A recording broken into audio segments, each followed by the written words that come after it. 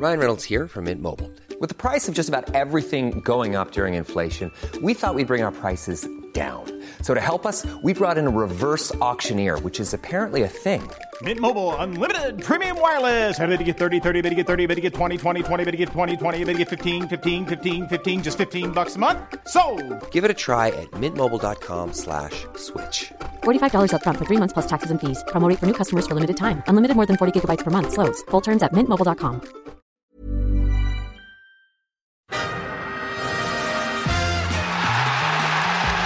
Marque, son équipe ne perd jamais. C'était le cas avec City, c'est le cas avec Arsenal. 58 matchs où il a marqué et son équipe n'a pas perdu.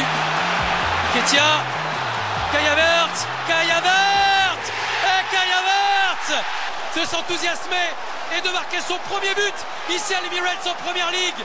Kai Havertz, superstar.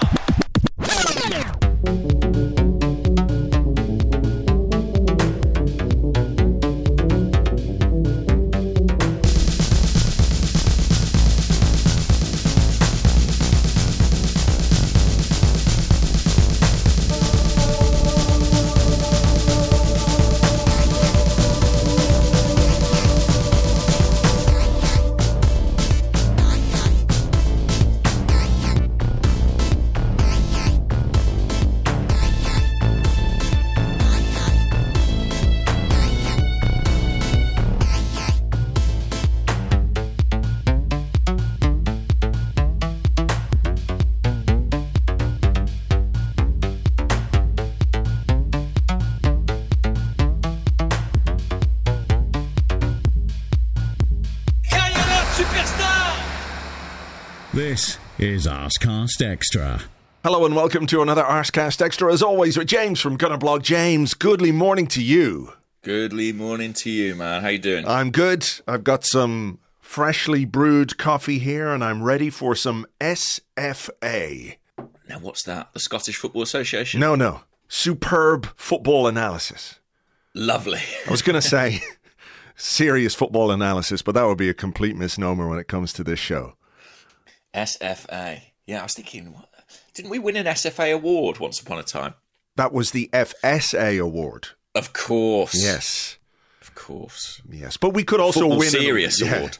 We could win an award for SFA anytime. Sweet fuckle. Yeah, there or thereabouts. But look, we're heading into the Christmas period, and Arsenal are top of the table after a very good win over Brighton yesterday, and after what was a good weekend, I think, in general terms, when it comes to some of the other results that happened, and you know, the game between Liverpool and Manchester United yesterday was the one everyone was waiting on to be the big fixture of the day, and it was, of course, as is often the case, a big bag of shit. Mm-hmm. And Manchester City dropped points to Crystal Palace on Saturday, which was good news as well. So good news all round. Yeah. I think from an Arsenal perspective, I mean, I'm sure everyone would have had City and Liverpool as winning those two games, particularly with United in the form they've been in. It was more a question of how many is it going to be.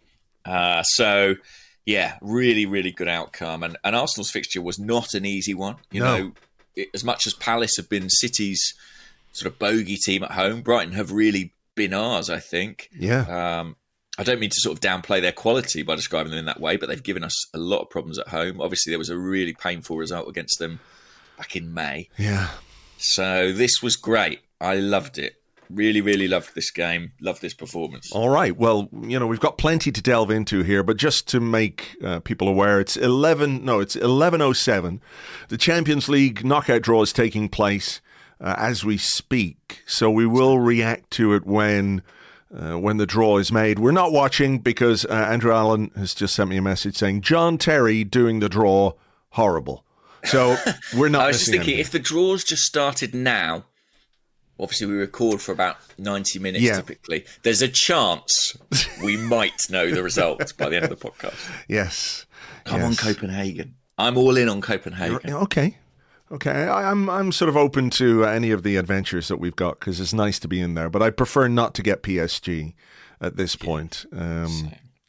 But we will see, and like I said, we will react to this. So look, you said you loved this. You loved this game, and I have to say, I think there was a lot to like about the way Arsenal played yesterday, in no small part because I think Brighton played pretty well. I know they had a few little oopsies around the penalty area when they were doing their playing out from the back, but there were other times where they were very brave, played good football, tried to get it up the field, played it around under pressure while we were chasing them around. And, we know what they're about. We know what kind of threat they can be. And I think, we have to look at this. We have to look at this Arsenal performance in the context of what Brighton are capable of doing, what they did defensively, how they've hurt us in the past before. And, from the very start of this game, I think the intent was clear, wasn't it? As soon as the game kicked off, Arsenal pressed high up the pitch, 4 players, 5 players going, and it set the tone for the performance that we were able to put in. Yeah, we went after them. And it's a brave thing to do against Brighton because they can really play. I mean, I think they ended the game just about edging the possession, 51%. I think they completed more passes than Arsenal in the game, but a lot of that was in their own defensive third because they couldn't progress past us. And you're absolutely right. We flew out the blocks, could have scored in the first minute, could have scored again, within the first 5 minutes. And that would sort of become the story of the first half, really, how we conspired to not score. But I thought the intensity of our performance was brilliant. I thought we really attacked the game.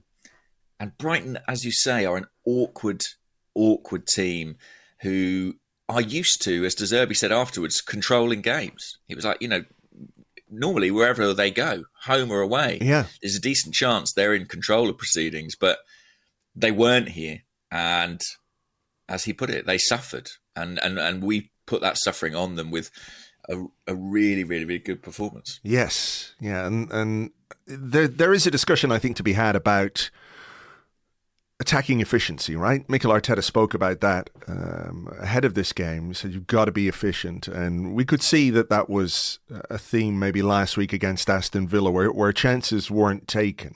Mm-hmm. And we had a number of questions about this, but I sort of want to get into it with you. Like, how do you... Look, it's clear that when you're looking to bounce back from defeat, right? You're playing against the team that have given you a hard time at home, and you go in at halftime, it's 0-0, and you've taken 15 shots, and there have been chances to score goals, and you haven't scored those goals.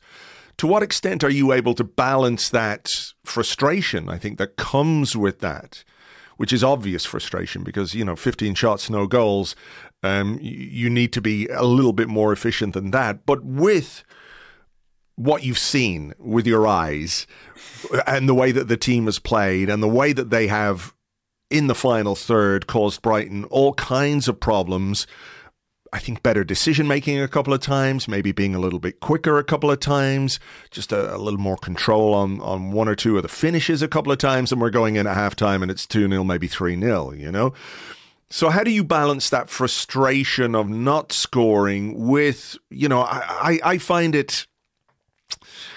I have to say, I find it more of a cause for optimism than concern when we play the way we do, even if we haven't scored the goals, because I think there's much more to worry about if you are a team that huffs and puffs and just can't make any chances and can't find a way behind a defence that's set up to try and stop you.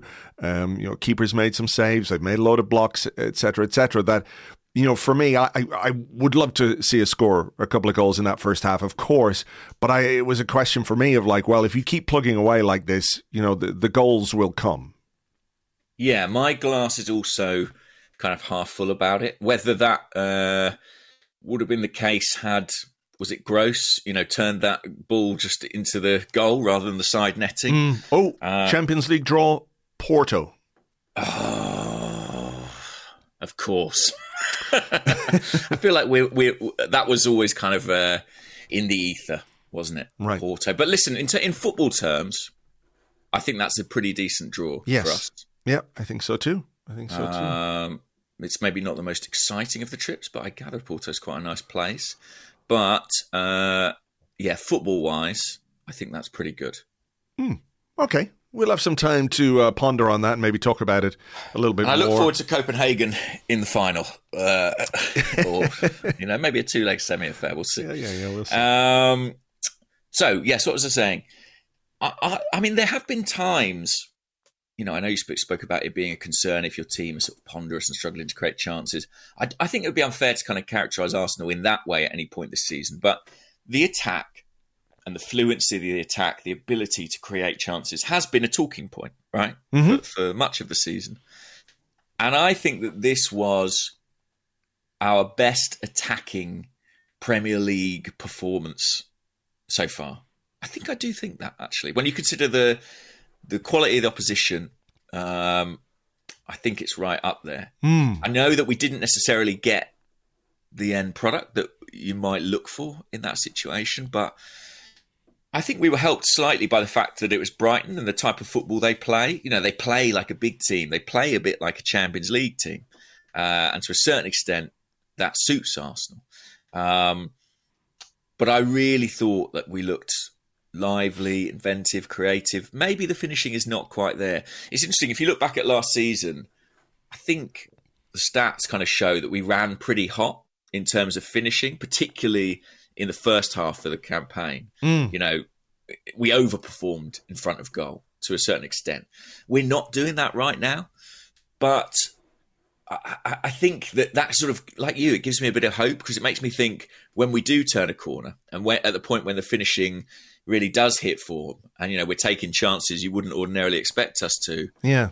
There ought to be a lot there for us, because we're very good value for our wins at the present point in time. I think that's absolutely fair. And, there were moments where in that first half, I think we should have scored. That Martinelli chance, I know it maybe looks a little easier than it is, and I can see what he's trying to do with the finish there. Yeah, what a pass from Odegaard. Unbelievable. When you the more you look at that pass, the better it gets. The ball almost seems to have backspin on it as it lands. Yeah. It's almost, he kills it as well as he has the force on it to play it through the gap. And then he just manages, the ball just dies for Saka. It's incredible. There's this amazing clip of, I think it was from the Ryder Cup, actually, Rory McIlroy. Right. And he plays this chip shot from, 30 yards, 40 yards like that. And the ball takes a bounce and you're going, that's going to go miles past the hole. It takes another bounce just beyond the hole, maybe like a foot, and then just stops.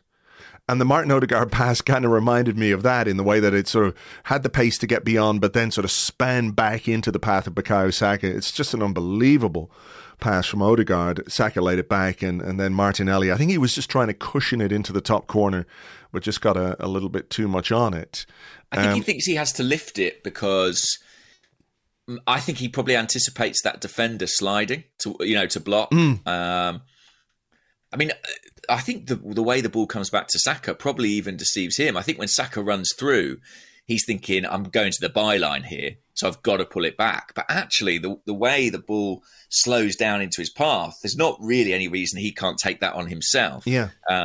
He looks back for Martinelli and, he kind of skies it, doesn't he? But I was just sort of still mouth agape at that pass from Martin Odegaard. Gabriel Jesus had some shots. Gabriel had a header on target. Odegaard curled a shot wide. Yeah. I'm trying to think of what else there was. There was a very good chance for Martinelli to square the ball to Bukayo Saka when he ran through and just kept going, and the angle got tightened a little bit. And I know we've spoken a bit about Martinelli. We spoke about him on last week's show, and I don't really want to do that whole thing again, but we did have a slew of questions about Martinelli, his decision-making and things like that. What did you make of his performance yesterday? Because there was so much to like about it. There was so much direct running. There was so much pace, the way he stretched that Brighton defence. Both fullbacks that he came up against, the guy who went, nah, I'm not having this, I'm going off in the first half. I guess he's injured, really. Veltman. And then... Yeah. They brought on Hinchelwood, I think it was. But, he sort of terrorized those defenders. But again, once he got into the key positions, maybe the decisions weren't quite right. In comparison I think that's bang on. Yeah. I think decision making. And actually, I think when you're flying as a player, it's almost as if you're not really making decisions. It all happens quite automatically. And maybe, just because, the end product hasn't necessarily been there from this season, there is that bit of forethought. There is that hesitation, that slight overcomplication that can occur. But his threat is still so considerable. And I think he was such a part of what Arsenal were doing off the ball as well. That again, I'm more inclined to be positive about his performance than negative. Yes. I know there was some frustration with him, particularly when it was still only 1-0 and you thought, is this game in the balance? But I have to hope it will come for him, because 9/10 of it, he's doing so well. Yeah, I mean, Bukayo Saka as well. Look, there's been a lot more end product from Bukayo Saka, but in this game, there were perhaps moments where he could have done better. I'm thinking there's one late in the first half where it falls to his right foot and he blasted it over the bar. If we're talking about attacking efficiency, it wasn't just Martinelli, but I do think there were probably clearer moments for Martinelli to make an impact. Like there was that one I talked about where he ran through. If he just played the ball across, sometimes you see these like snapshots or a freeze frame. I put one on the blog today. And you go like, well, if he'd only played that pass between 7 defenders, he would have found the guy at the back post. But like Saka, there was nobody there. He just needed to roll it across to Saka for a tap in, and he carried on. And there was a moment, maybe it was just before, just after that, where he beat the defender and he could have got the ball across, but then cut back and tried to beat him again and lost it. Like, I don't know that you have to beat the defender twice. So maybe just there's something in the way that he's feeling in terms of his own confidence or self-confidence. I'm not sure. Maybe just trying to do a bit more psychology, isn't it? But I think maybe he's also looking at his own numbers, and there's a determination to kind of improve upon those, and maybe that influences the choices he's making on the field. I'd sort of hesitate to say he's being selfish. I think that would be wrong. I actually think he does a lot of unselfish work for the team, and I think fundamentally the position that he plays, holding the width, is a very team-oriented role. Yeah, it reminds me a bit of Thierry Henry at Barcelona being told by Pep Guardiola, "You need to stand by the touchline until we get into the final third, then you can have a bit of freedom." And I almost think Arteta kind of applies the same principle with Martinelli. So I've got great respect for him for doing that for the team. But yeah, maybe once he gets there, there's just that added thing of like, I need to get a shot off here. I need to start getting the goals. Who knows? It's that paradox, isn't it? Where we talk about choices and decisions, but when a player is on top of their game, they're not even making them. Yeah, it's that's all just true. happening. Yeah, that's true. I mean, I have to give him some credit as well for the set piece delivery. The corners he was putting in from that side were excellent all day. And very dangerous and difficult for Brighton to defend against. And we might talk about Brighton's defending as well. But first half, 15 shots to Arsenal. Mikel Arteta is booked for waving at Gabriel Martinelli. I'm not sure about that. What was Arteta signalling there? I didn't have a great view of it. He seemed to be just sort of waving at the ref because Ben White had been booked a few minutes previously for a similar sort of foul on Mitoma. I think it was Mitoma, wasn't it? That was a counter-attack foul, wasn't it? It was like just killing a counter-attack. I think that's fair, and I think it was a booking, and I don't know, was it like a bad pass? We tried to take a quick free kick, I think, and the ref made us go back. Right. And then Zinchenko took it, and I'm not sure if White was ready for the pass. Mitoma intercepted, and then he made the foul. This was a little bit different because it was Bukayo Saka going back towards his own goal. It wasn't a counter-attack, but it was the same foul, So I think Arteta was waving at the referee to sort of, look, if that's call his attention politely. Exactly. To matter at hand. Exactly, and this is just sort of part of how animated he gets on the sideline. It was quite funny. You can see when the referee comes over and gives him the yellow card, like he is trying so hard to keep his face expressionless. Yeah, When you watch the replays of it, it's really quite funny. Oh, wow. Yeah, I mean, he was pretty animated at that moment. I think the whole crowd were quite animated about that foul because it wasn't the first foul on Bukayo Saka. Surprise, surprise. I think there'd been a number of challenges on him. And while I don't think any were a booking in their own right, from what I saw, listen, I was in the crowd, no benefit of replays. There was that sort of cumulative frustration of like, how long is this going to go on before someone gets yellow card? Yeah, I mean, I think the Milner one was potentially a yellow, Right. But certainly there were a couple of moments, weren't there? Was Lallana went into Odegaard early on, and there were a few bits and bobs from Brighton where it could have added up to a yellow. But I suppose the other thing about the first half, did you see the tiny shin pad? No. Who's tiny shin pad? I think it's the guy Hinshelwood. At one point, there was a tackle. I'm going to send you something here. Will I send it here or on WhatsApp, which is easy? WhatsApp's best, probably. All right. So the referee goes to hand him his shin pad, and it is the tiniest. I don't know what it is. I've never seen anything like it. Oh, wow. It's a really tiny little shin pad. It's barely crisp sized. I know, yeah. It's like a sort of Pringle or something. Fascinating. Yeah. I mean, I know footballers, are sometimes a bit... Shin pads have got smaller, certainly, over the years. I was going to ask you this. Have you noticed I can't remember what game I was watching the other day. There was a game where... can't remember which player it was now. But basically, it didn't look like he was wearing any shin pads at all, and his socks were rolled pretty far down. You know the way Grealish kind of has his socks down a bit, yeah. But even lower than that. And it didn't look like he was wearing shin pads at all. I think it might be in the laws that you have to. I think you have to. So maybe this little teeny tiny thing. This is the latest trend. But I think, given some of the tackles that have gone in this weekend, I think if I was a player, I would want shin pads. Surely you can have reasonable shin pads that are light enough not to cause you any bother these days, Sure. I'd be having my shins reinforced with titanium or something under the skin. Yeah. Never be without them. Oh my goodness, yeah. Man City got Copenhagen. Of course they bloody did. Oh, did they? Of course they bloody did. Right. Let me just have a quick look and see what else is going on in that draw. It is RB Leipzig against Real Madrid, Copenhagen, Manchester City, Lazio, Bayern Munich, PSV, Borussia Dortmund. That's tasty. Inter, Atletico Madrid, PSG versus... Oh, I said it's PSV versus Dortmund, not PSG. PSG versus Real Sociedad. Napoli, Barcelona, and Porto versus Arsenal. So, where are Manchester United? Or Newcastle?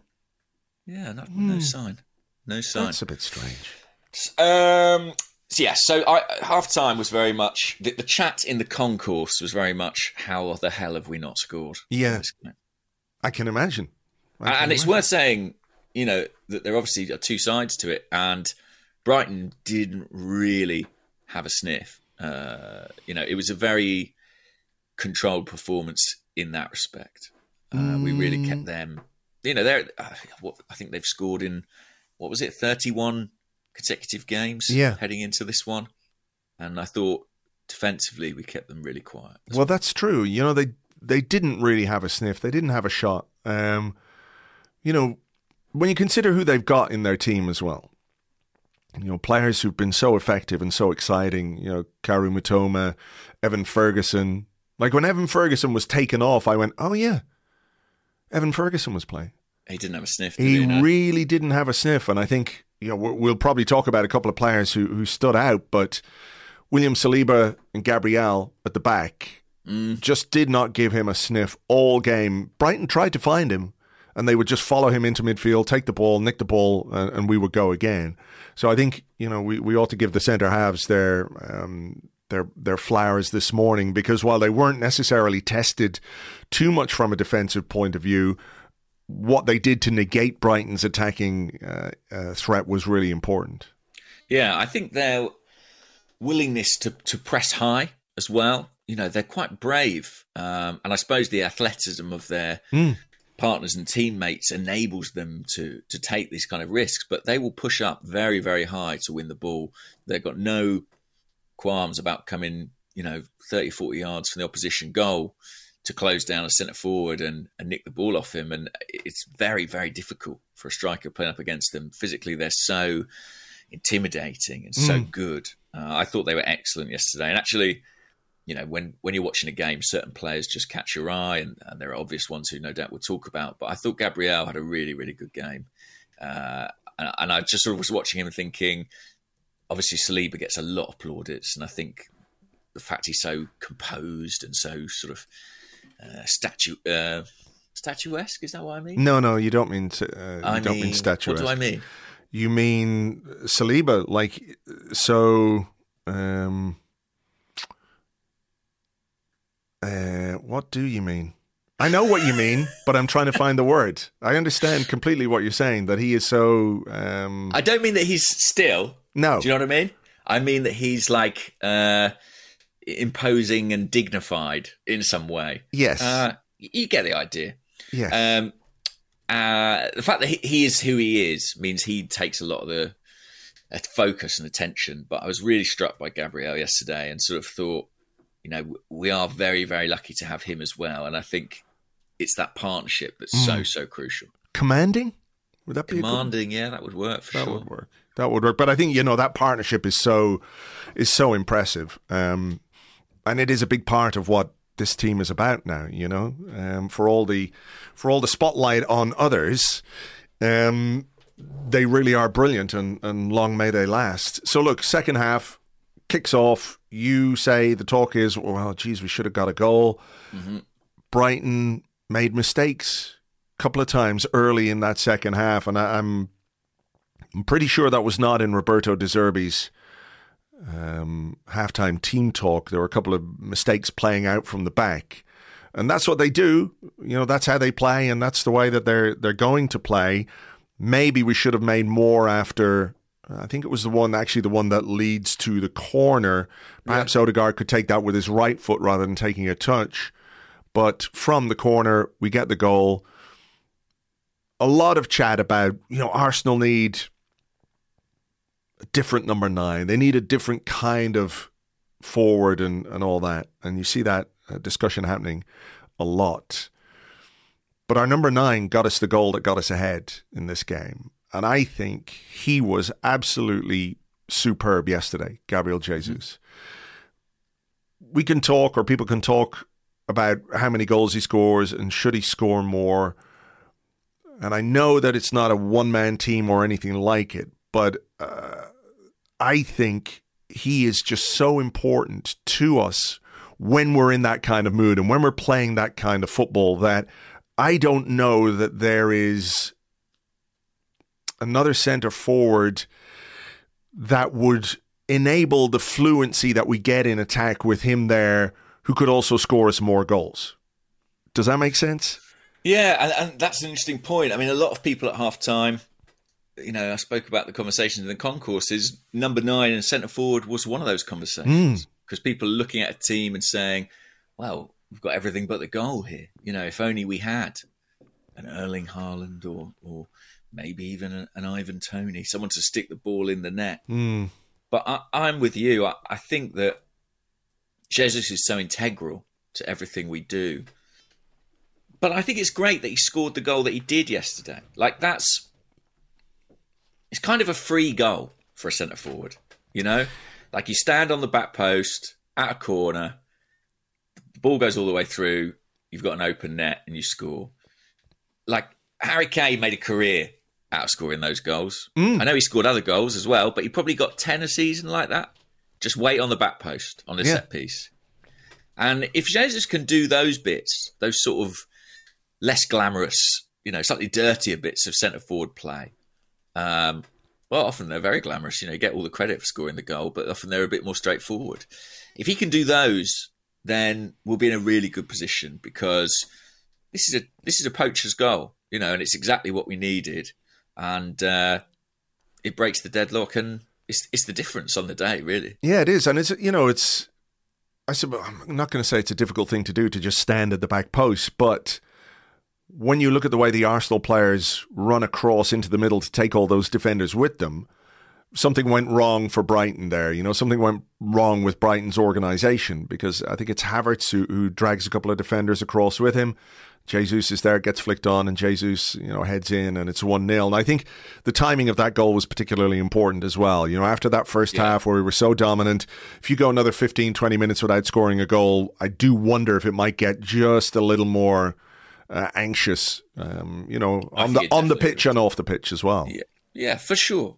But speaking of anxiety, I know we're talking about Brighton's defending not being great there. I think Arsenal deserve credit as well for the way they kind of fostered that anxiety in that back line. Yes, they made the mistake playing out from the back, but that's coming after 50 minutes of relentless pressure from Arsenal's forwards, closing them down. And yes, obviously this comes from the corner immediately afterwards. So maybe that skittishness and nervousness from playing out the back, it carries through into the set piece, and Arsenal capitalise. I do think that you wear defences down over time, and I think what we saw from Brighton at the start of this half was a defence that, had started to be a bit worn down. I think that's fair, but they still continue to defend really well. We had some moments, didn't we? I think Saka shot into the side netting. What else was there? There was an Odegaard shot. White had a header cleared off the line. Well, yeah, that came after a Martin Odegaard shot, which got Lewis Dunk right in the junk. The ultimate cock block. Yes. Yeah. I thought his face was so funny, though, because it was a classic of the, oh my God, I've been hitting the balls. This is so painful. It was very, very funny, I think. I was at that end and I thoroughly enjoyed it. I mean, a great block, and he really, he put his a particular part of his body on the line for his team. I mean, brilliant defending. Sure. But there could be no doubt as to where he got that when you see see the replays. Right in Dunk's junk. Right in his junk. I'm just looking at it here again. He's got two hands there. He actually played on pretty swiftly after that. I was like, I think if that was me, I would have been subbed off. Just rolling around on the touchline for about 20 minutes. Oh, we've all been there, in fairness. Get one of those on a cold day on a football pitch, and it's just not much fun at all, I have to say. But his face was a picture. But look, to his immense credit, he got up, and it was literally 60 seconds. Was it? After that, where he headed the Ben White flick off the line. So brilliant clearance that as well. Fair play. Fair play. And it looked a certain goal. Good delivery, the right header from Ben White. And those are the moments where this game might have, been a much more comfortable scoreline. Sure. I mean, there were other moments as well. There was I think there's a really good save from Martin Odegaard. Yeah, great save. The one where I think he thought about his finish last week against Emi Martinez and decided to go high, and the keeper just put a big hand out and saved it. It was a very good save. Poured it. Well, I think Odegaard basically scored that goal. Was it against Nottingham Forest last season, where he just punted it into the top corner? And I thought the way the goalie sort of clawed it out was quite impressive. There was Havertz might have scored with a header. There was a header for Kai Havertz. And then I think the next big thing that happened was Brighton's one and only chance with of the game when we just made a couple of subs. I think Trossard and Nketiah come on, Jesus and Martinelli off, and they got down the right-hand side. I know there's quite a bit of speculation or a discussion about Ben White, and maybe we'll save that for part two. But I think Saka looked a bit tired as well at that point, and Brighton were able to, for the first time, I think, really get in behind, put in a dangerous ball. Pascal Gross put it wide. I think he went with the wrong foot when you look at it again. Well, thank God. Yes, thank goodness. Yeah, I mean, if you'd seen me the moment that hit the side netting, for a start, from the other end of the North Bank, I think we all thought it was in. Oh. I looked like Lewis Dunk moments after he'd made that block, basically, in that second. It was real. It was not a good time to be me. But fortunately, I'm just watching it again. Yeah, he goes with the left. I mean, he goes with the wrong side of his foot. Yeah, really. Maybe so. Yeah. But it's very, very, very, very close to being 1-1. Yes, and look, these are the fine margins that exist in Premier League football, and I know that, there'll be people there who will say, by the time that chance was created, we should have been out of sight, and that's probably true. It is probably true, but, unfortunately, football doesn't always work like that, and you have to ride your luck just a little bit, but, from there... Can I make a point on that? Yeah. Which is just to say that, Brighton could create one chance in the game, and let's say they had a 50% chance of scoring from it. Arsenal created, I don't know, half a dozen decent chances. Like on the balance of play, we would have been really unlucky if they had got a point here, in my opinion. I agree. But, it's another one of those where we would probably be saying you've got to take your chances and you've paid the price. But, But if you create more chances than the opposition, then sort of, even though football is quite random and finishing can be a bit of a lottery, you're probably going to come out on top. If they'd had 2 or 3 like those, then I'd be here saying, we got away with one there. But, I think if we'd been pegged back, it would have been a pretty cruel twist of fate. Although it can happen, Look at Man City at the weekend. Of course, that is kind of how football works. Yep. But, we responded very well, I think, to that moment where Brighton, I think on Match of the Day, they said something like, just when Brighton were beginning to get going, and it was like, no, they weren't beginning to get going at all. They had one moment, and, after that, we had the Declan Rice moment where he just drove down the left-hand side and, kept going and kept going and kept going and had a shot. Maybe he could have squared it for Eddie Nketiah, but I don't blame him then for having a go. And then, a couple of minutes later, we get the second goal. I think this is quite a nice goal, actually. I enjoyed the way that Trossard kept the ball alive in midfield. Like he could have played a pass earlier, but he kept possession and then played it forward to Odegaard to Eddie. Eddie played it to Havertz, and Havertz slots home to make it 2-0 and to seal the game. And I think, you can tell me there must have been plenty of relief around you at that point, because I do think, 1-0, it gets a bit scary. You've got 6 minutes of injury time. 2-0, it was always going to be the win. And I think, I won't say justice was done, but if Arsenal won that game 3 or 4-0, I don't think Brighton could have complained. No, not at all. And there was relief, but there was a lot of joy as well, because I think people were really happy to see Kai Havertz have a kind of big moment in the Premier League at home. I know he scored, obviously, against Lens, was it, in the Champions League? But this was a really significant, meaningful goal. And he's got a great song. And so any excuse to sing it.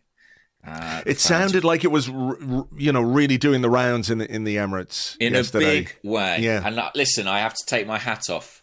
I was sceptical of whether or not the lyrics made sense in the early days. Kai Havertz scores again, but I now can credit the foresight of those lyricists. They knew what was coming. And I think it's quite a good finish, I think it's kind of nuts. I think he manages to sort of put it through the keeper's legs. He goes under him, basically. Does it go between the keeper's body and his arm? Is that not where it goes rather than his legs? Right? I don't know. I think so. Either way, I'm going to watch it was a good pass from Eddie Nketiah as well. To give him his credit. Really, some real zip on that ball into Havertz, and took it in composed fashion. Thought he had another good all-round game. It's just great to see him scoring goals. That is really what... I know there's more to his role than that, but that's where we hoped to see the difference this season. Yeah. A player in that role who can be a real attacking threat. So for him to get another one is great. And from then on, it was kind of party atmosphere. We are top of the league, etc. Yeah, I mean, a win I think we absolutely deserved, to be honest. Could have been another one for Smith Rowe, who came on and shot straight at the keeper. But, this was a win we really needed because we had to bounce back because of what happened against Villa. And it's also a win we needed because, our record against Brighton is such that, you kind of have to put that right. And what I'd like to sort of focus on a little bit is a couple of players. Declan Rice, he's quite good, isn't he? He's all right. He's all right. I mean, there was a lot of chatter pre-game that he was going to miss out because he'd been ill the night before. Yeah. And he puts in a performance like that in a game like this. Clearly not 100%, right? Couldn't be 100%.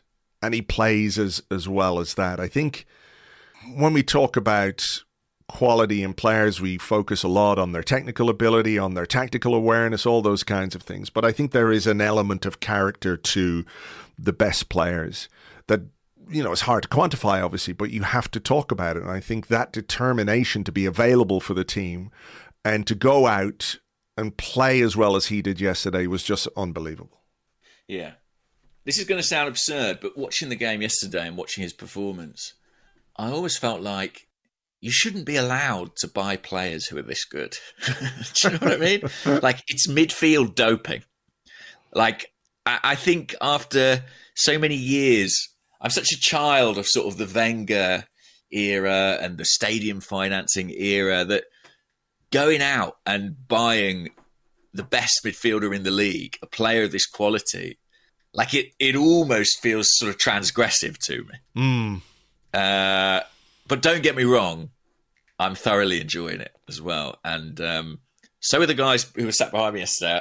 I hope that they won't mind me saying this. I hope I'm not outing them or kink shaming. But those guys, as the game wore on, the manner in which they discussed Declan Rice seemed to sort of become increasingly lusty. The erotic adventures of Declan Rice. Honestly, like it was like at first they'd be like, "Oh, look at the power," And they'd be like, look at his arms. Look at those thighs glistening. Look at those legs going. Look at the muscles on the boy. By the end, these guys were fully in love with Declan Rice. And who can blame them? Who can blame them? I'm sure indeed. There's many out there who felt the same. He's a true bulldozer of a footballer, isn't he? I think bulldozer is doing him some disservice there.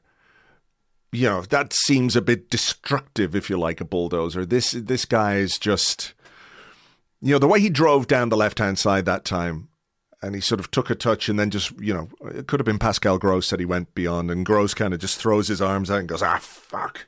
He just couldn't keep up with him. And this was the 85th minute in a game where Declan Rice has been up all night with God knows what, feeling bad and on the toilet or whatever. Just sensational. He really is. I think we're running out of superlatives or running out of ways to describe him.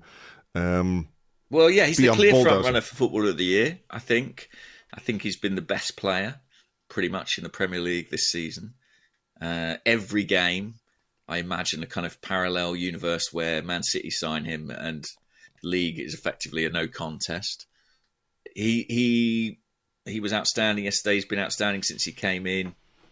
People talk about that idea of like men against boys, but when you're watching Declan Rice, it does feel like that at times. His capacity to sort of gain ground on the opposition players. Again, I'm not trying to diminish the technical quality, which I think he's proven by now is absolutely there.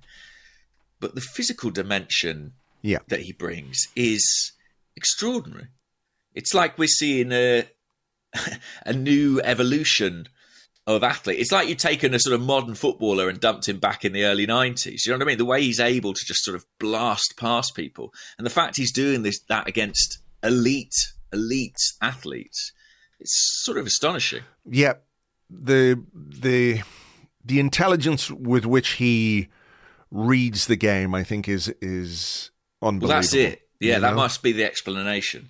Is he actually 3 or 4 yards quicker than these people? No, he's not. Probably not. No. But so, he's a 6'2" guy from Romford or whatever. But I think, mate, he's just absolutely killing it. And I feel so lucky and like a tiny 1% guilty. No guilt. We have him. No guilt whatsoever. Fuck them. We had to do a lot of work to get him in, and we paid a lot of money for him, and that money has been, some of the some of the best money Arsenal have spent in recent times, even if it was an extraordinarily high amount of money. I think it stacks up against, any of the best signings that we've made. Speaking of which, I've got one more Declan Rice thing, actually. Go on, yeah. That I was thinking back yesterday to this time last year. So it was about, 12 months ago, almost exactly. Maybe it was during the World Cup. And a bit of a peek behind the sort of journalism curtain. The first I heard of this kind of prospective transfer was that someone, a good contact, said to me, "You're going to be excited." And I said, "Why?" And he said, "Arsenal are pretty close to effectively securing the signing or securing an agreement from a world-class player." And I was like, that's all I got. And I was like, who's that going to be? And anyway, you make more calls, you do a bit of digging. At the time, I was like, Bellingham? Is Jude Bellingham, maybe? You ask around. Within a week or so, I managed to find out that he was Declan Rice. And I have to be completely honest and say that I think my first reaction was to go, oh yeah, he's a good player. Is he world class? And I feel like now, a year on, you idiot, James. I mean, I feel like I've had that question answered, and I feel like I need to go back to that guy and say, you were bang on. You were right. Yeah. I mean, I think probably something similar in terms of when I heard about it was towards the tail end of last year. And I remember being very excited by it because of the sort of the statement of the signing, but also the kind of player that he was. But he has so exceeded the expectations that I had for him. I can't really put it into words, to be honest. I thought he would be good. I thought he would be good for us. I thought he was going to be the perfect player for our midfield. But I just have been so impressed with everything that he's done since he's arrived. And he's just such an exciting, maybe not quite it, but there's just so much to enjoy about the way he plays and what he brings to the team. And the consistency with which he plays as well is unreal. Because has he had a bad game for us? I don't think so. Has he missed a game? Barely. Touch wood, pray to all your gods. And I think as well, like we speak about the mental side, like the level of application, I don't just mean in terms of hard work, but in terms of learning and self-improvement is second to none. Declan Rice was always a talented player, but we shouldn't forget he's also a player who was released from Chelsea at 14. It wasn't as if he was always destined to be, great or the second coming. He's a player who's had to really work hard and focus and learn about the game to get to where he's got. And that's why he came to Arsenal, because he wanted to learn more. And I know that those first few weeks and months for him were a huge adaptation process. Suddenly he was getting all this information from Arteta, from his staff, about new game models, new ways of thinking about the game. And he has grasped it so quickly and so wholly. I think it's hugely, hugely impressive, almost more impressive than someone who's just got God-given talent. Yeah. I have huge admiration and respect for him as a person and as a professional, for how he is seeking to make the absolute best of the natural gifts that he's got. Yeah. And as we said, to do it, on a day when he probably wasn't feeling 100%, I think that just speaks volumes about, what kind of character he has on top of all the fantastic technical qualities that we've spoken about. Before we go into the break, can we just, give some flowers as well to Martin Odegaard, who was, I know we talked about that pass, but I just think when you've got Odegaard in that kind of mood, and when you've got Gabriel Jesus in the kind of mood he was in, it's sort of impossible not to play well, that these guys are so oil in the engine players, if you want to call them that they sort of elevate the players around them. And when you consider the talent level of some of those players, that's no mean feat, is it? Because the Saka, Martinelli, Havertz, Declan Rice, but Odegaard yesterday was just. He looks like he's back to his best, and the few little aches and strains and niggles that he was experiencing before that break he had are hopefully a thing of the past. This looks more like the Martin Odegaard that we all know and want to see perform on a weekly basis for Arsenal. Absolutely, and happy birthday to him as well. Oh, it was his birthday, was it? It was his birthday yesterday. How old is he? 20. And he celebrated with a brilliant performance. So I thought. How old is he? How old is he? 25? 25, maybe? Let's have a look. Yeah, 25. Turned 25, exactly. The big quarter century. Shame he didn't get a goal, but there you go. He was just... Still a young man. Still a very young man. Still a very young man. All right. Well, look, will we call it quits on part one? I think we should. I think so. I think I need to go and take a cold shower after all that Declan Rice chat. All right. I got myself quite het up. All right, well, you go de-moisten yourself, and we'll come back with your questions and more in part two right after this.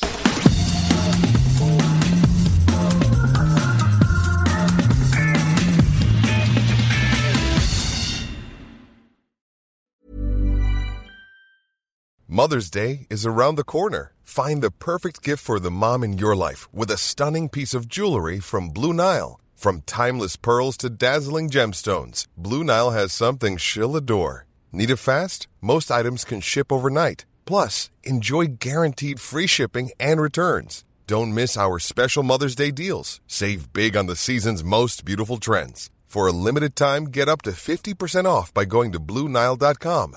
That's BlueNile.com.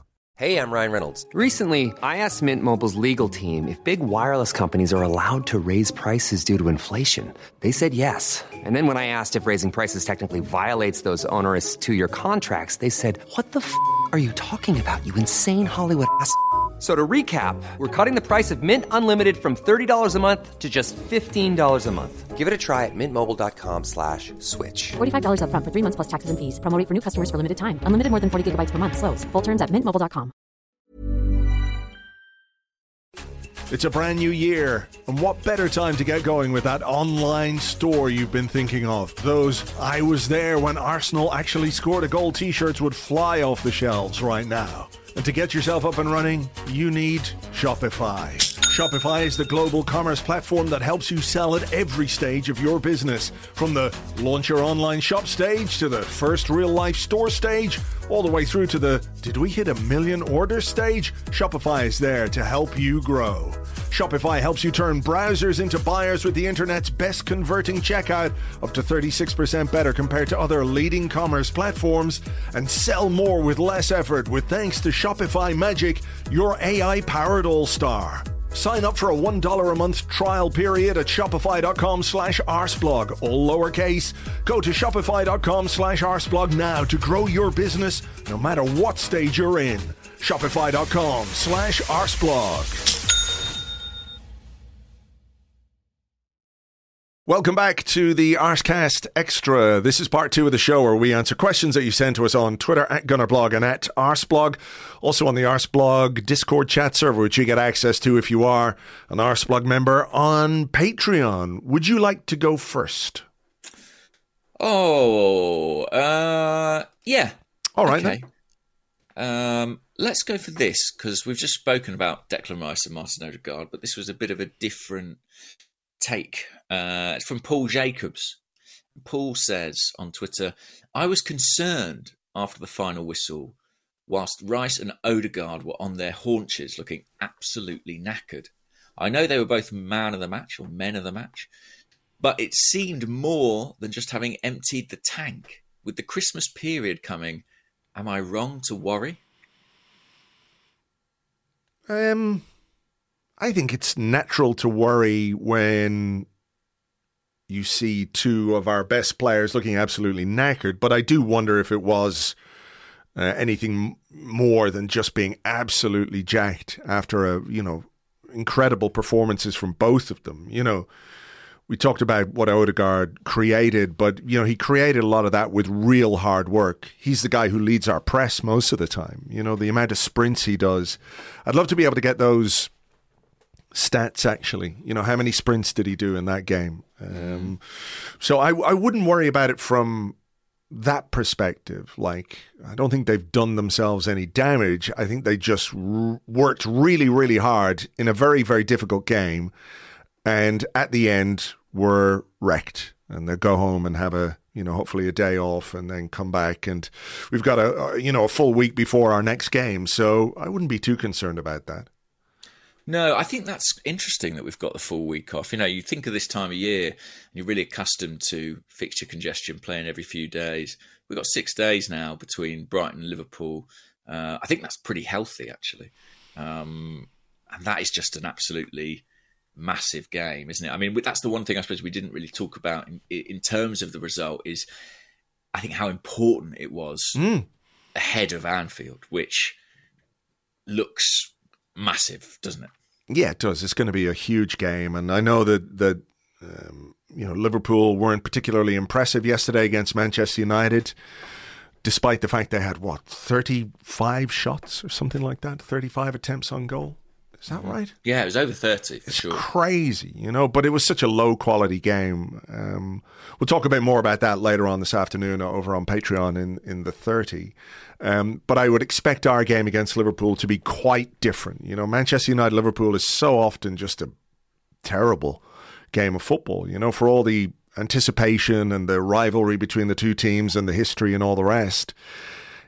It's just like bad a lot of the time. One of the most underwhelming games of the season, more often than not.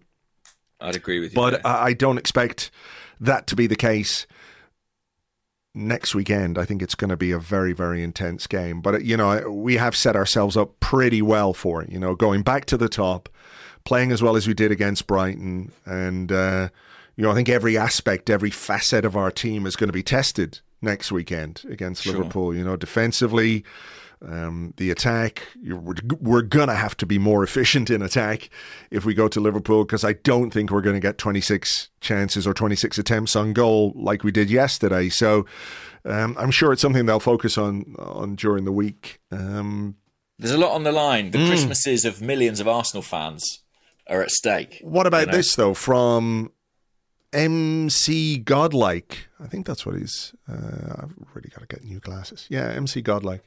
He says, am I alone in hoping we aren't top at Christmas? It seems to put a weird pressure on the season. I think you're probably alone there. I think you're alone, mate. Yeah, because that would mean... If we go to Anfield and get battered, Christmas is cancelled in my house. I'll be there during my On the Whistle video, setting fire to the presents. What did we do for my first ever Christmas, Dad? Well, I destroyed the tree. I shredded the tree and burnt all the presents. And I went to a local orphanage and I just walked in the door and said, "There's no such thing as Santa." That's what I did. Yeah, I mean that is a risk. So for that reason alone, I want a result. I think top at Christmas. Well, it's not like last season where Top at Christmas gave you sort of a month or so to bask in it, as I recall, because of the World Cup. This is going to be for potentially 4 days until we play on the 28th. Yeah. No Boxing Day game for Arsenal this year, which does feel a bit weird. Yeah, it does. This is proper Christmas this time. Yeah. So I think it matters. I think it matters hugely in terms of the title race that we get a result there. I know that I was looking at Liverpool's games actually, and they've got a pretty tricky run coming up, which started with Man United. Let me see if I can dig it out. So they've got a run of 7 league games, which include matches against United, Arsenal, Newcastle, Chelsea, and Arsenal again away from home. So those are all fixtures in this 7-game Premier League run. And for quite a lot of that, they'll be without Mohamed Salah, who will be at AFCON. Yeah. So this is a crunch period for them. And they have to come to the Emirates twice in the space of a month, pretty much. Once for the FA Cup and once in the league at the start of February. But if we could go to Anfield and get something, I think it'd really sort of consolidate our position. I think it'd be fantastic. Yeah. And I think we're good enough. We're absolutely good enough. Oh, for sure. For sure, It doesn't mean it'll be easy. No. I mean, it's going to be a test, but then every game is a test. I think the Brighton game was an interesting test as well. How do you respond to being beaten away from home? I think the response was excellent, and I think the response to losing to Newcastle was excellent. So those are, nobody likes losing, nobody likes dropping points, but how do you react? The conversation we used to have about Arteta's Arsenal, you lose 3 and then we get it back. Then you lose 2 in a row and you get it back. Maybe now we're seeing the evolution of that. You're losing 1. Well, yeah, I think so. And actually, on the subject of that kind of consistency, I saw a question on the Discord from Gautam Bhatia, who said, "Good morning, gents. Is this the first time since 03-04 and 04-05 that we've had 2 successive title charges 2 seasons in a row?" I guess so. I mean, my memory may be failing me here. 04-05, were we... Did Chelsea not win that by a fucking mile? Yeah. In that season? Perhaps so. Let me go back. So. I think they had like 90 odd points that year. I mean, we might have finished second. Let's have a look. We did finish second, but 12 points behind Chelsea, who finished with 95 points. We finished with 83 points. Yeah, we had a good season, 83 points, won 25 games, but we weren't particularly close to Chelsea. No. Yeah, that was a record at the time, the 95 points that they won the league with. But yeah, I do think that is a good point. I think we're used to periods where, certainly in the sort of latter half of Wenger's reign, there'd be the odd season where we might find ourselves in the title hunt, but we were never really able to, I just use the word, but consolidate our position and go again. It certainly felt that way anyway. And the fact that we've done so in successive seasons under Arteta, I think is testament to what he's building being somewhat more sustainable. Sure. Here's one from Chris Godfrey, who's at Chris PJ Godfrey on Twitter. He says, "How worried should we be about Ben White's form? With Mitoma, he probably had the hardest defensive gig of the day, but even so, I don't think he gave the best account of himself, judging by his own very high standards. He's had an underwhelming few weeks." Yeah. Well, listen, I was in the stadium, and I'll be completely honest and say it's not always the best kind of tactical viewpoint to be in the corner behind the goal. And I didn't come away from the game overly concerned about Ben White, but I'm very open to the idea that I missed something there. So what did you see through the TV pictures? I saw Mitoma go past him once. Maybe I'm misremembering myself. He's one of the best dribblers in the league, we should say. I thought Mitoma was pretty quiet, all things considered. How good he is. Mentioned Ferguson, mentioned Mitoma in the first half. This is a guy who's skinned defences time and time again. I don't think he did that yesterday. I will admit that because of the ludicrous rules around TV coverage, I had to watch on a stream, and it wasn't always the best stream in that, you're having to go back and restart it or find a new one. And, it's complete bollocks, isn't it? That in nearly 2024, we're having to scratch around on the internet to try and find, a game of football that we want to watch when basically everybody else in the world can watch these games and watch every game. It's crazy that in the UK and in Ireland, we have to become pirates essentially to watch our football team. So maybe there's something I missed in little pockets of coverage that I didn't get. But beyond that moment where Mitoma went past him to create the chance for Pascal Gross, I thought Ben White did fine, to be honest. Maybe he's I not accept that his quite form was 100%. maybe not at the level that it was last season. And I think if Takehiro Tomiyasu was fit, I looked at starting 11 yesterday, I was like, is this Arteta's sort of, first choice? Is this our best 11, as we're always asked about? And I was like, it's got to be pretty close. I think the only debate, really, for me at this stage would be about the right back position, or let's say the fullback position. Maybe Tomiyasu would be in one of those fullback slots, but I think it's a pretty close fight between those three for those two places. So, I think Ben White's form has dipped a little bit. I think he's in a difficult position at the moment where he's having to play a lot of games, a lot of minutes, and he's going to have to play a lot of minutes moving forward. So maybe a bit of fatigue is inevitable, but by and large, I thought he did all right up against Matoma yesterday. As I say, it wasn't something I came out of the match worried about. No, me neither.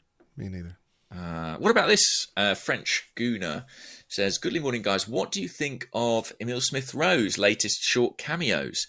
To me, during these few minutes, he seemed different than all his previous comebacks. Physically better, but also has played more vertically, more threatening with the ball, and just felt more confident." Maybe. I need to see a bit more, Yeah. He really hasn't had too many minutes. He did have that chance, which we referenced in the first half, and maybe that's one he should score. I don't know if he should score. It's a good save again, to be honest. It's one of those that could have squirmed under the goalkeeper, and I think the positive aspect of that is that he was in the position he was in to, I think it was Trossard. Declan Rice did really well. He crossed it, Trossard nodded it back, and Smith-Rowe was there to kind of get a shot on target. It was another one of those moments where Rice just came and took the ball off the opposition, basically, as I recall. And again, it was really like that could have been injury time, which again goes to everything that we were talking about with Declan Rice. I honestly can't say. I need to see more of Emile Smith-Rowe since he's come back from the injury, and I'm hopeful. I'm positive. We talked about him last week, didn't we? And my belief that if he was a fully fit Emile Smith-Rowe is somebody who will serve us really well over the course of the rest of this season. But the sample size in terms of what he's been given with minutes in the last couple of weeks is just too small. Like I'm hopeful, but I can't say for sure that I've noticed anything markedly different at this point. I have noticed a sort of directness and athleticism, and I think he has that knack, doesn't he, of sort of being able to come off the bench and be dangerous. Yeah. And already in this sort of brief comeback, there have been a couple of moments that might have been goals, which I'm encouraged by. Because I think we need that sort of impact player from the substitutes bench. But it's such early days that I'm still a bit tentative around it. But yeah, I'm pleased to see him back on the bench and just at least getting some minutes in his body. And let's hope he can sustain it and keep it going.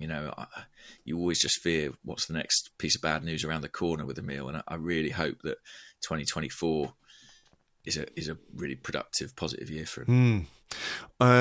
Gray, who's at Wiggle That on Twitter, says, "Is Saliba the best passer we've ever had at centre back?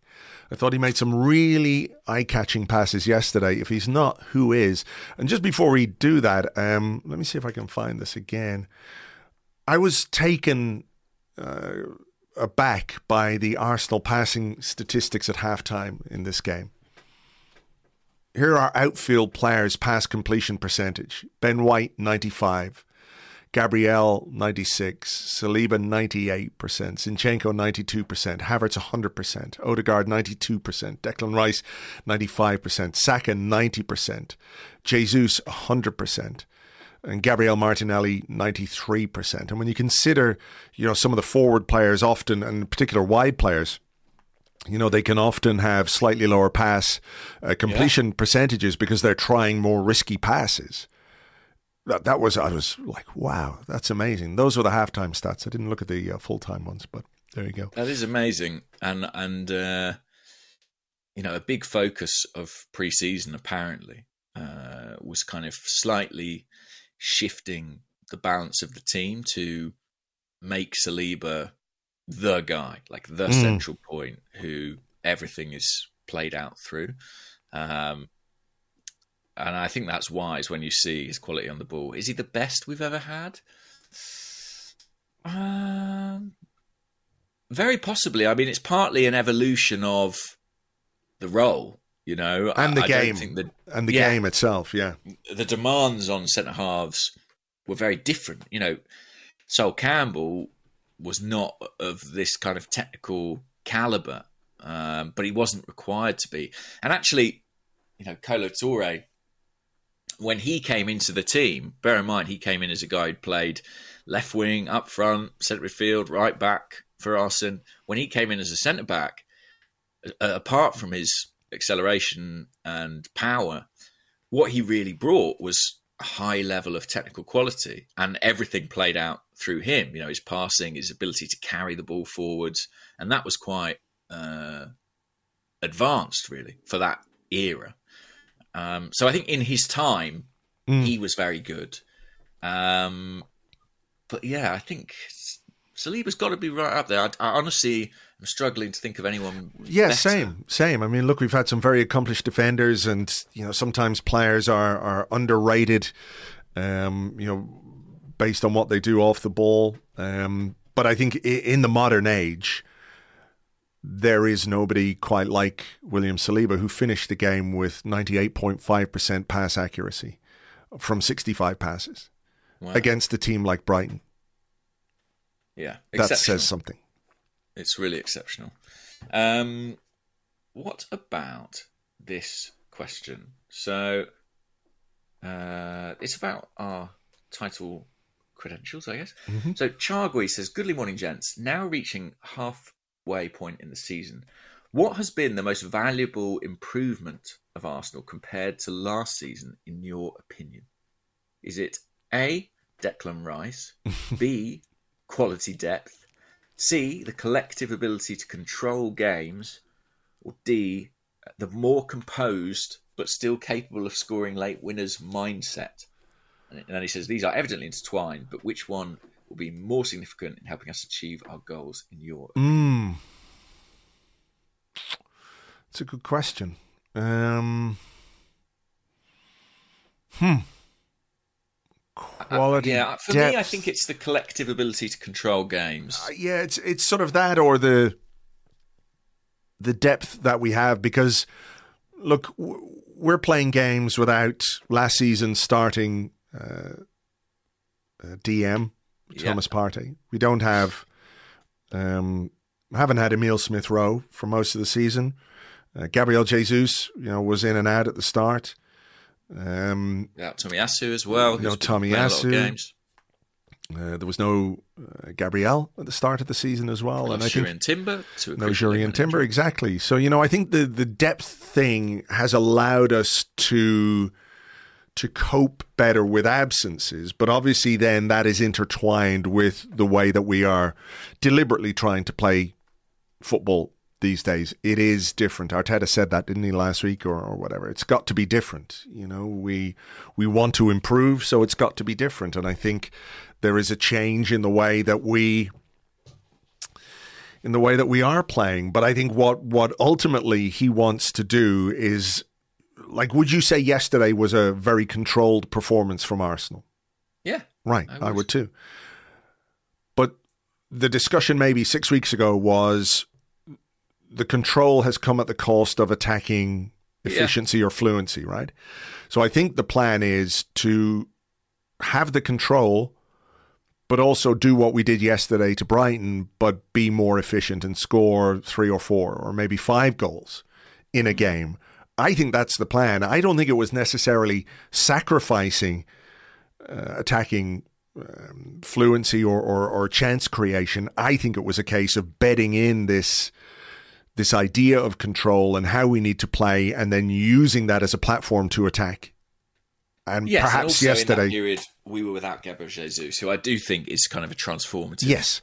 And Martin Odegaard not quite at his best form, as we've already discussed. So I think it's exciting, to be honest. I think it's really exciting to be able to do what we did yesterday. And look, yes, we should have scored more, but to sort of take Brighton apart in that way, to make them defend in the last ditch manner with which they did, effectively at times. And, you can talk about our own profligacy in certain moments, but I think it's exciting to be perfectly honest. I think it's interesting. Arteta, he doesn't really use the word control. He wants to use the word dominance. Someone asked him a week or two ago about control. Is that sort of the difference? Or is that what you're aspiring to? And he said, no, I want to dominate in all aspects of the game. I suspect he feels that control... He's quite big on semantics, Arteta, and I suspect he feels maybe that's a bit passive, Yeah. I think dominance fits more with his vision of his team and his football. But it's interesting, while today we have absolutely waxed lyrical about some of the attacking play and some of the stuff we did going forward, and I think we're absolutely right to do that, I can't help but also look at the other side of it and think a team with all Brighton's attacking quality, the football they play, the record of scoring in consecutive games for the most part of a season's worth of football, and we limited them to effectively one chance in the game. And that, for me, at this point, is actually the story of our season. The way in which we have kind of eliminated jeopardy, reduced the sense of risk within games, and exert that control. That for me is the dramatic shift in how we play. And the stuff that happens on top of that, in the final third, is necessary and exciting and brilliant. But I've got a feeling that it's what we're doing in our own half, or not in our own half. Well, that's it. It's not in our own half. It's keeping about people away from our own half. Exactly. That will be the difference. And I've said I think Arsenal will win something this year, and I still think that. All right. Well, I hope you're right. I have a question here from Pritch on the Discord, and he said, Arteta, hang on, he said, what did he say? Come on, man. I'm trying. He said, to what extent do you think Arteta's apparent reluctance to throw youngsters in is down to the tactical complexity of his system? He mentioned today that it's taken until now for Kai Havertz and Declan Rice to start to understand fully what he wants. These are top-level pros. It's taken them months. Lacazette did an interview in France this week and mentioned how Arteta is the most tactically advanced manager he's worked with, arguably at a time when we were less sophisticated as a team. Surely chucking a 17-year-old into this side with very specific roles, periodization and rotation is a massive ask. He said, I might be right, might be wrong, but I can say for sure that I'm much more intelligent than I was at 17. Is the challenge mental rather than physical or technical? Well, it's a good point. We spoke about Declan Rice, and I explained how he was almost overwhelmed by the sort of wealth of detail and instructions when he arrived at Arsenal. And he came from a modern Premier League club in West Ham who have analysts and coaching staff. But I think arriving at Arsenal and working for Arteta, it is another level. And multiple players have experienced that and described their almost awe at the level of detail at times. And some grasp it better than others, and some grasp it quicker than others. I think it's no coincidence, for example, that Leandro Trossard walked into Arsenal and basically took to it like a duck to water, because he was coming out of a club in Brighton who have a very sophisticated game model. Yeah. And he's obviously an intelligent footballer who could grasp that. Now, to bring it round to the young players, I think it's an interesting point. What I suppose the counterpoint would be to say, if you've got a properly aligned, joined up club, then in theory, those young players should be sort of being educated in the principles of play from an early age. So it should be, by the time they reach the first team, kind of part of their education, almost second nature. That is interesting, though, isn't it? Because, there are clubs where there is a philosophy that runs right through the club from, start to finish. And this is how we play. As a club, this is how we play.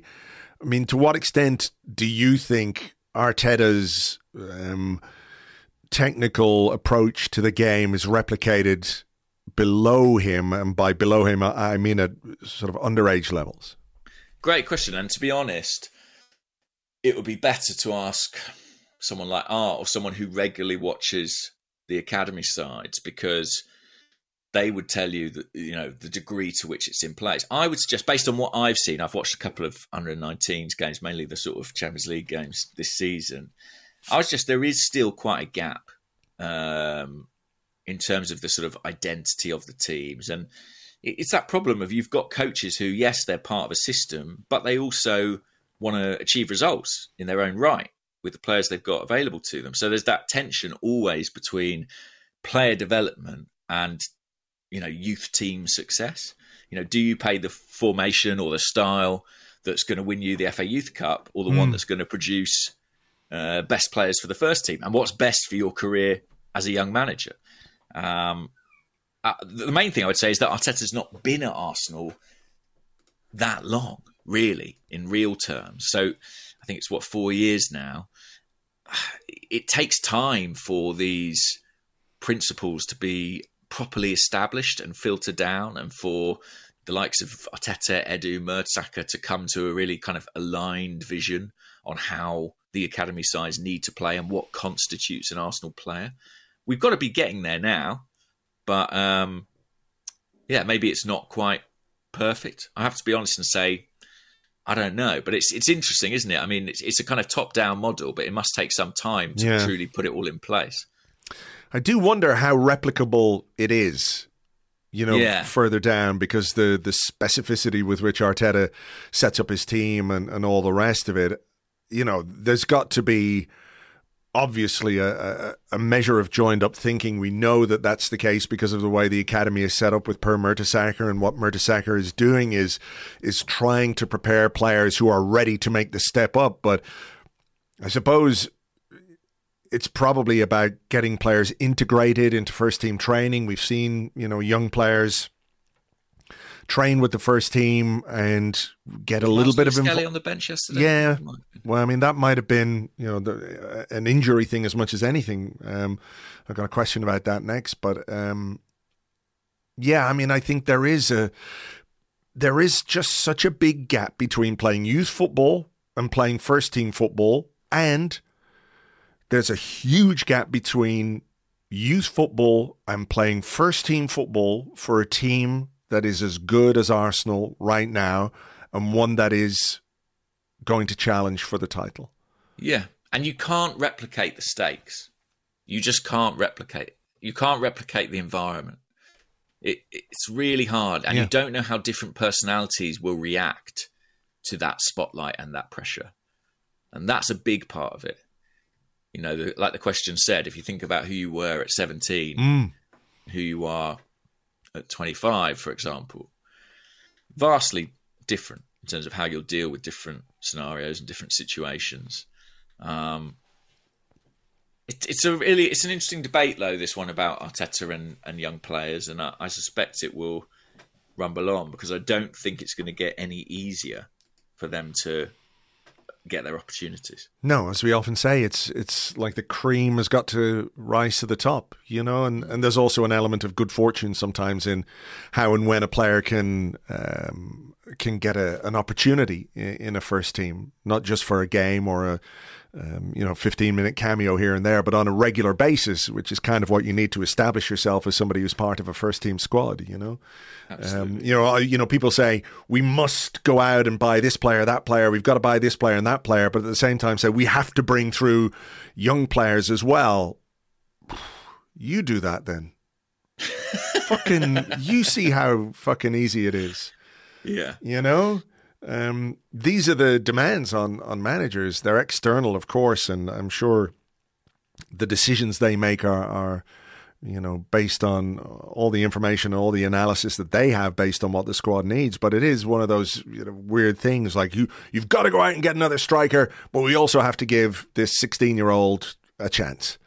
And I don't quite know how that works. And to be fair, I don't know when it was now, maybe a year or so ago, that Edu was appointed sporting director rather than technical director.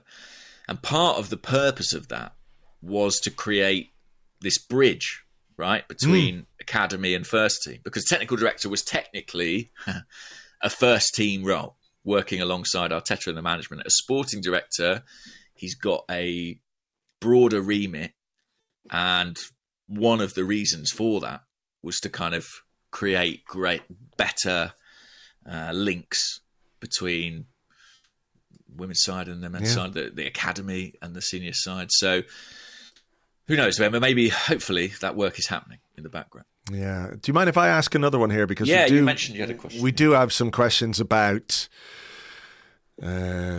strikers and January and all that kind of stuff. Fagan on the Discord says, is the Dominic Solanke rumour the most underwhelming striker link since Dean Sturridge was mooted as an Anelka replacement? Perhaps a little harsh on Dominic Solanke. He's having a great season, to be fair. It wouldn't be my first choice, don't get me wrong, but he's playing very, very well. But Decky Healy on Twitter, who's at Eki Healy, says so many rumours of being linked with various strikers, Solanke, Osimhen, Tony, Watkins, just waiting for the inevitable Calvert-Lewin rumours. But can you rank which is the more important position we need right now? Centre-back, central midfield, he says CDM, so a defensive midfielder, and striker. If you had to rank those right now, what way would you do it? Well, this is why January is always such an interesting window, because I think the priorities are so informed by what's happening on the pitch and injuries, rather more so than kind of the broader picture of the squad. Like, I think if everyone was fit and available in the Arsenal squad, you'd give a different answer. You'd say, could do with a forward maybe. But I think when you look at how thin we are in certain areas of the pitch, and they are further back, I'm thinking of the defence and maybe the defensive midfield, I think those take precedent almost at this point in time. Yeah. So I would say...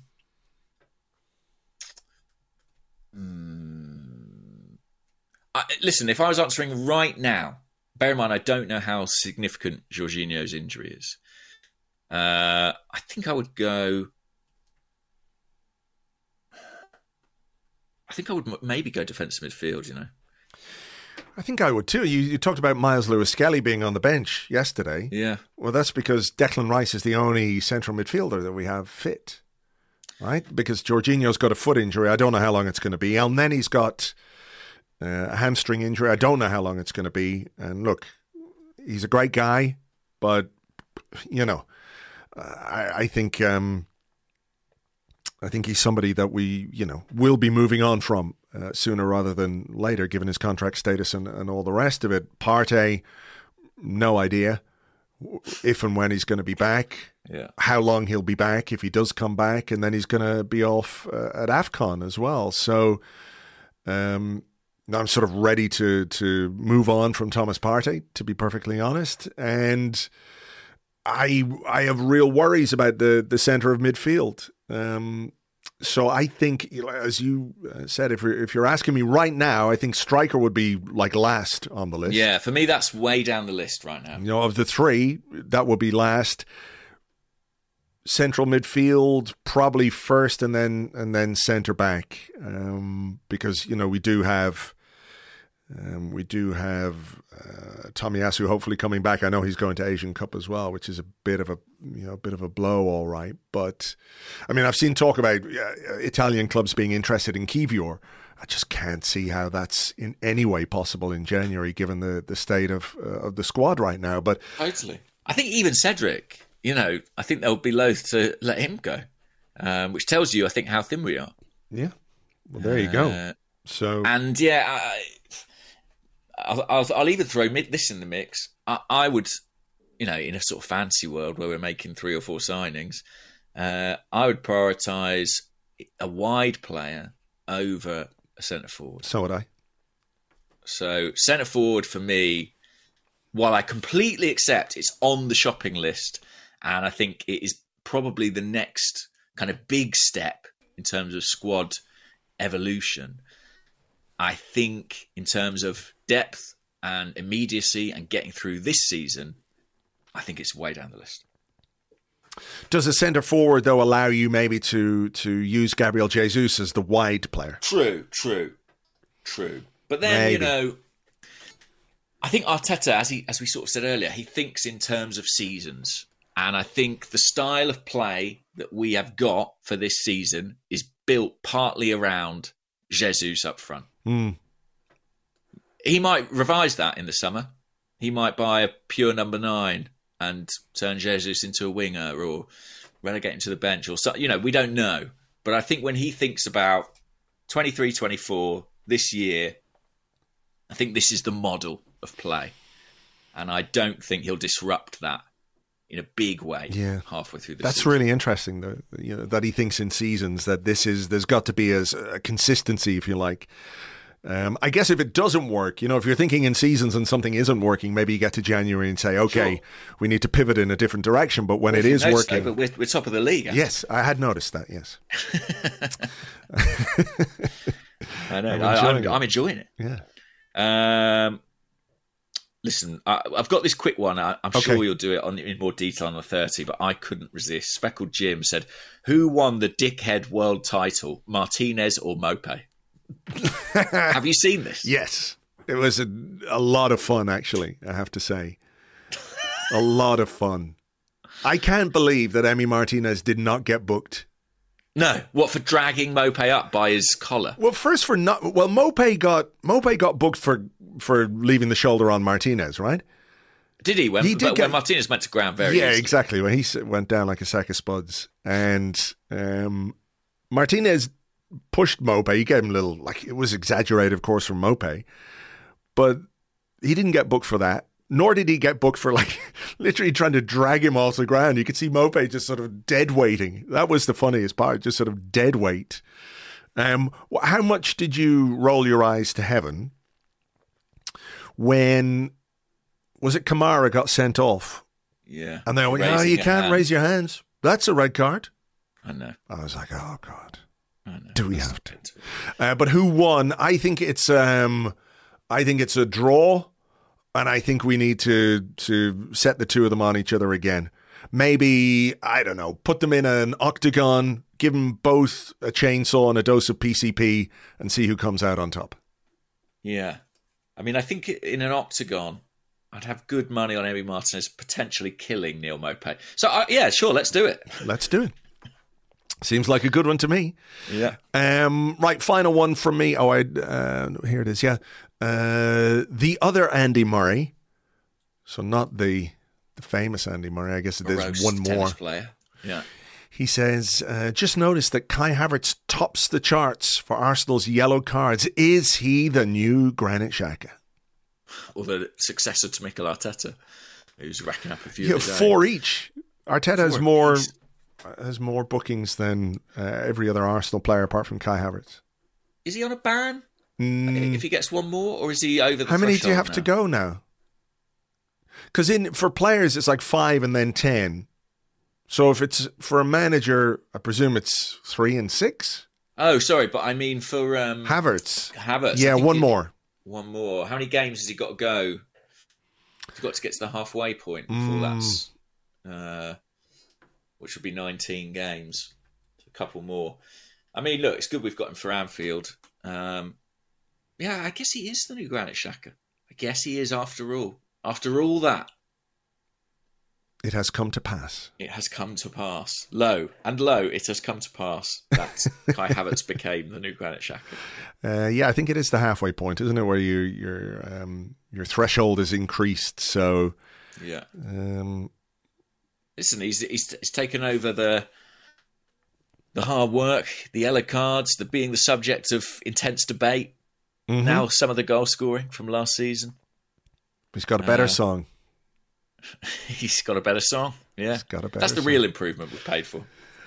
All right. Well, look, let's leave it there. Let's get this podcast out to everybody. As ever, thank you very much indeed for listening. We will have a special bonus Christmas Eve edition of the Arsecast Extra for you because we are playing Liverpool on the 23rd. We will do something for you on Christmas Eve. That's how dedicated we are to sharing the joy of being top at Christmas with you guys. So please do. Unless we lose, in which case it won't be Christmas Eve because I'll have cancelled Christmas. Yeah, you'll be outside that orphanage just telling the kids that there's no such thing as Santa. All right, well, we'll have more for you during the week, of course, as well. We'll have the 30 for you over on Patreon later this afternoon, discussing all the weekend's Premier League action. Plenty to get into there. Patreon.com/Arsblog. For now, take it easy, folks, and we will catch you on the next one. Bye-bye.